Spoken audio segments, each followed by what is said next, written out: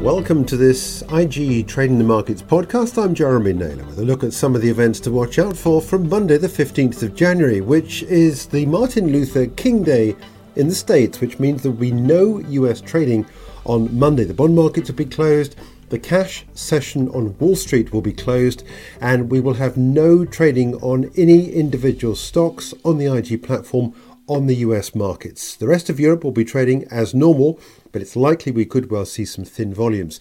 But the one aspect of the markets that will be trading will be equity indices. We have the 24-hour markets continuing from early doors on Monday across Wall Street, so you can still trade that. And we'll be looking ahead to some of the news out a little bit later on in the week on fourth quarter earnings in the States. Just a quick update of what is happening on Monday. We get German full-year GDP growth and Eurozone industrial production. And in the UK at 7 o'clock in the morning, we'll be looking out for numbers from Page Group on its fourth quarter. It's a trading statement, which is what we got recently from arch rival Hayes, which indicated that the market was tough. And as a result of that, we did see a drop in the stock of Hayes at the time. Tuesday, January the 16th, US markets back, but in the early part of the session, we'll be looking at the Westpac consumer confidence in Australia for the month of January. 7 o'clock in the morning, we get UK employment rate for November and German ZEW economic sentiment for January a little bit later on in the morning. Then later on in the day, still Canadian consumer prices for the month of December. Throughout the week, there's quite a lot of TBCs on the list of stocks to watch, but we are expecting a Rio Tinto fourth quarter operational review coming through first thing on Tuesday morning. We'll get an early indication on how the London markets could open for Rio Tinto, because this will be out during the late trading part of the day in the Australian markets. Then we get Ocado fourth quarter trading statement, Experian on a trading statement as well for its fiscal third quarter. Then a couple of TBCs, Naked Wine's Christmas trading statement. We still don't know whether or not that's going to break on Tuesday morning, but we are expecting it possibly sometime during the week at least. THG fourth quarter trading statement and Card Factory, those two are also to be confirmed.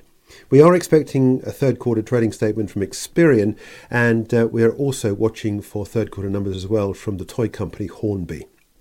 Later on in the morning, just a little bit later on, we get BMW full year sales as well. That too is a trading statement which could well be delayed. We don't know yet, but expecting at the moment BMW to report sometime on Tuesday. Then later on in the morning, it's the return of the fourth quarter earnings season in the States. We get two stocks worth watching when US trade gets underway. Goldman Sachs on its fourth quarter and Morgan Stanley as well on fourth quarter earnings, both before the bell in the States. Wednesday, 17th of January, overnight we get industrial production from China and China fixed asset investment for December. Also, the growth rate for the fourth quarter in China coming through as well, and retail sales for the month of December, and the unemployment rate as well in China. A lot of data. Recently, we've been seeing evidence that the Chinese economy is doing better externally than it is doing domestically. Domestically, the economic data has been pretty poor, but we are seeing a lot of engagement, certainly for trade, with the external markets from China. One of the big data points in the UK is on Wednesday morning at 7 o'clock. The UK Consumer Price Index to give us an insight into how the Bank of England may be thinking about interest rates this year. Risks are, according to some economists, on the upside after having seen a slightly stronger print on US consumer prices out on this Thursday just having passed. Also, along with consumer prices in the UK, we get producer prices and retail prices at the same time. Then later in the day, it's an opportunity to look out for the dollar as we get US retail sales numbers for December, US import and export prices, industrial production, and the NAHB housing market index in the States as well for the month of January. Also, the weekly API crude oil inventories 24 hours late because of that Martin Luther King Day on Monday. Earnings out on Wednesday. JustEatTakeaway.com fourth quarter trading statement. We get an production review on the fourth quarter for the world's largest listed copper producer, Antofagasta, Smith Group and Galliford Try, both on first half trading statements. And later on in the day in the States, Alcoa on its fourth quarter numbers. Thursday, we start off with a look at the Australian dollar as we consider the Australian unemployment picture for the month of December. And then later on in the day, the weekly jobless claims in the States, along with US housing starts and the US Philadelphia Fed Manufacturing Index, and then the US EIA crude oil inventories. Corporate numbers to watch out for. We've got Currys on a Christmas statement, Dunelm on a fiscal second quarter Christmas statement as well, Kia Group, Boohoo, Sage Group and Flutter Entertainment, all on the list of companies worth looking at on Thursday.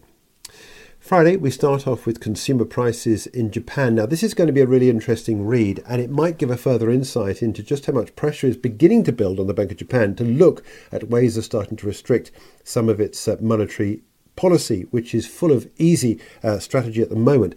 And there's expectations we could well see a build of economic data in Japan suggesting that at some point, possibly sooner rather than later, the central bank does have to look at ways of trying to bring in some of the loose monetary policy.